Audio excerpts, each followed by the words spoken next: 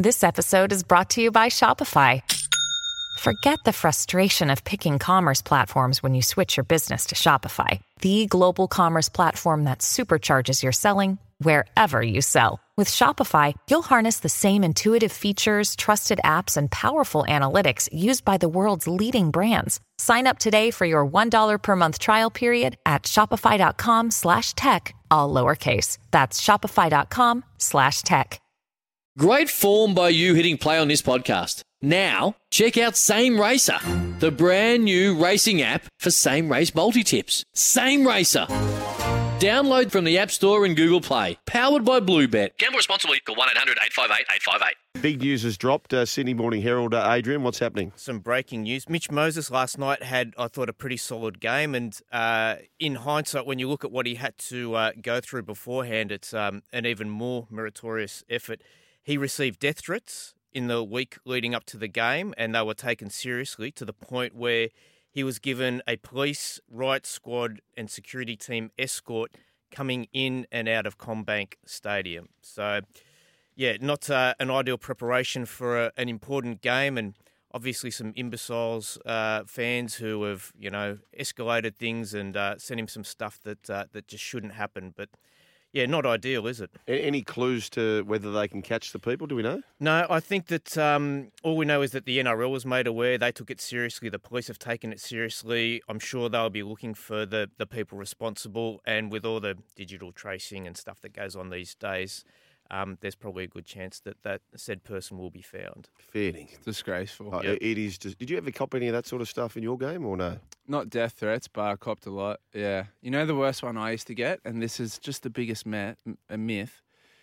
My taxpayers' money pays for your career. I literally have people coming up to me in a nightclub, and it's not even late. Why are you out drinking? You should be training. My taxpayer money pays for your career. You're like, give me a break. Was social media not as bad during your career as it is now? It's probably not. Probably not. It is these days? Instagram actually came out in 2012. Yep. So I got Instagram just before the London Olympics, but it wasn't massive. Facebook was bigger. But we didn't know about social media. Like, we didn't know that it was a distraction or that people could get to you easier. Like, it was probably the first... When social media really took off, it was the first time that your average punter or your fan ever had access to a player. Like, nobody's ever going to come up to an NRL player and say, run their mouth, in real life. Yeah. Purely because they'll, get their head kicked in. But all of a sudden, they get a free hit at athletes. It's like, we got access to this guy. We got a free hit at him. Not only that, he's over there in the Olympic Village. We can let him know our opinion live. Yeah. And so that was the hardest thing. We had no training in it. We didn't really understand the full workings of social media. And all of a sudden, your average fan had access to you. So it was a little bit of a difficult time. Now, one of the first things that happens now, it's the same in NRL, Olympics, everything. You get social media training. The minute that you step into the public spotlight, you get training in it. This is how you do it. This is how you switch this on, switch this off. Some managers will have access to accounts and they'll vet messages before they come through and the like. So there's a lot more systems around athletes now to protect them. But still, you see guys like Latrell get targeted with racial slurs and stuff.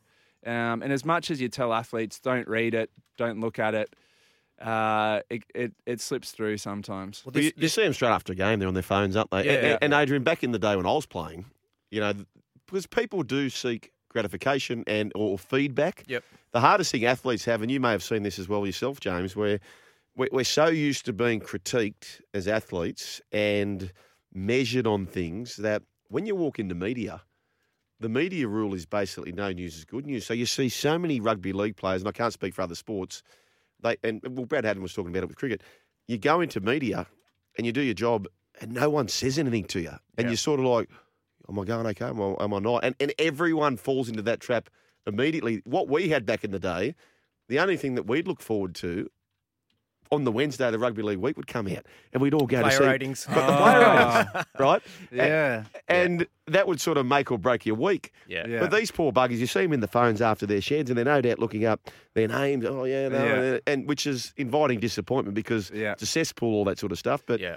Players know Supercoach points now as well. so, I well, know there some- you go. I know That's some the Rugby players- League week rating, isn't it? Yeah. I know some players Yep.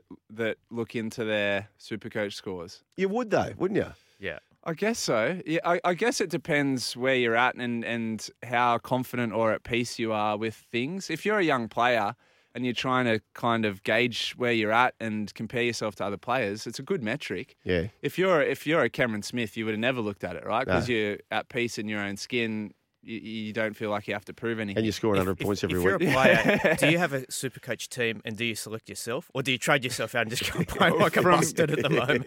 Yeah, from the ones I've spoken to, they don't participate in it. But there's a couple of guys I know that particularly look at their Supercoach scores. I've got no doubt. But- I've got no doubt about that. That whole social media thing, there's two aspects to it. Like, one, people can say things that they wouldn't say to your face. That's right. And two, if they do say it to your face, as was the case with you, James, with the nightclub, Yeah. they just think that the thing that should happen is that you should put one on their chin. But they Yeah, know that if you you do, can't. one of their mates is standing there with a camera Oh. and, waiting to record it and post it on social media. I'll give you a perfect example of this. And I almost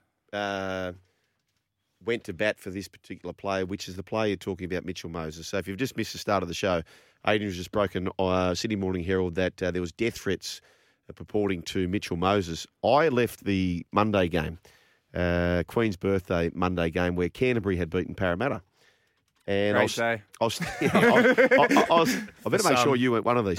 So I was standing at the entry to the P1 car park. Yeah. And all the Parramatta players were there, Isaiah Papali'i, etc. Yeah. And Mitchell Moses was standing there. And these three guys turn up who clearly had had a few, right?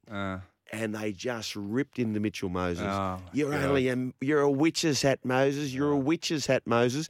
And they're saying that because they are pretty conditioned to know that the Parramatta players can't really do a lot about it, even though they are completely in the wrong. Yeah. So I felt bad that the Parramatta players just ignored him, which is probably the right thing to do. Yeah. Poor Mitchell Moses got hammered, and I felt like going to task with these players, and I actually had a bit of regret that I didn't. But unfortunately, the play, if that was no cameras, nothing, the Parramatta blokes would have kicked the tripe out of them. Yeah. That's what used to happen. Yeah. Yeah. Yeah. It's not fair, though, is it? It's not fair. It's not right. No. And like, who are you, mate? Who are you, right, to have been sitting in the stand? You've got no idea what these blokes have gone through, not just in the game, but the week to prepare themselves to get there. Yeah. And you've got the audacity, the hide, the gall, the temerity to charge up to Mitchell Moses, who's just been beaten, he's shattered, he's given his all, and you're throwing that crap at him? Do you find, too, that with the no punching rule in the NRL, all of a sudden little halfbacks and wingers have found their voice, Oh, and they're, yeah. and they're Oh, yapping. yeah. They'll go up to Payne Haas and give him a Yeah. gobful, knowing that Yeah. he can't do anything about No. it. Like, you just can't. They're getting away with stuff that they should never get away with. This is one thing that really irked me the other night, right? There's a particular player in the New South Wales team that's got a lot of chat in him, standing over knocked out guys. He's a part of the reason there was quite a bit of aggro in that game, right? Matt Burton. You're talking about Jerome Luai. I'm just talking say. about Lua. That was Yeah. the turning point. So he's got a lot of lip in him. Fine. That's part of his game. I'm not against that. But when it actually happens, when it actually goes down, and poor Matt Burton, who is probably one of the quietest guys in that team, right? You can probably tell from the way that fight unfolded, it may be the first fight he's ever had in his life. Not a lot of technique, didn't know what he was doing, and was not moving his head at all. Anyway, the fight goes down. All right, Jerome Luai, you've sparked the flame early in the game. Where are you now when the actual action's happening? Where was any New South Wales player? Okay, this is where I think that the New South Wales players went wrong. This is why Tino didn't get 10 in the bin. When you run into that scuffle, put a couple on Tino. Guess what Tino's going to do? He's going to punch back. Then he goes to the bin. Tino got off scot-free from that. Reefed Matt Burton's head near off his Tino shoulders. had to go. Had to go. Yeah. But you know how you can guarantee Tino goes? If you run in and punch him. Yeah. I'll tell you, so if you missed the charges, so what happened with the striking charge for Dane Gagai, 23% of his match payment. And I like the new rule too, how it doesn't implicate the Newcastle Knights or doesn't implicate the Bulldogs. Yeah. Matt Burton also got 23% for poor striking. So, so that's what happened there. It was about 0 from 8 significant strikes. Batter up. Yeah, that's exactly right. It was tough to watch. Poor Matt, but like literally, if you said to me that's the first fight of his life, I'd probably agree with you. Like the poor guy didn't know what he was doing. He's swinging from the heels hoist, but it looked ordinary with Tino having a hold of him while he's getting hit. Yeah. Like the last couple that he copped flush were with Tino's arm around his neck, being held still.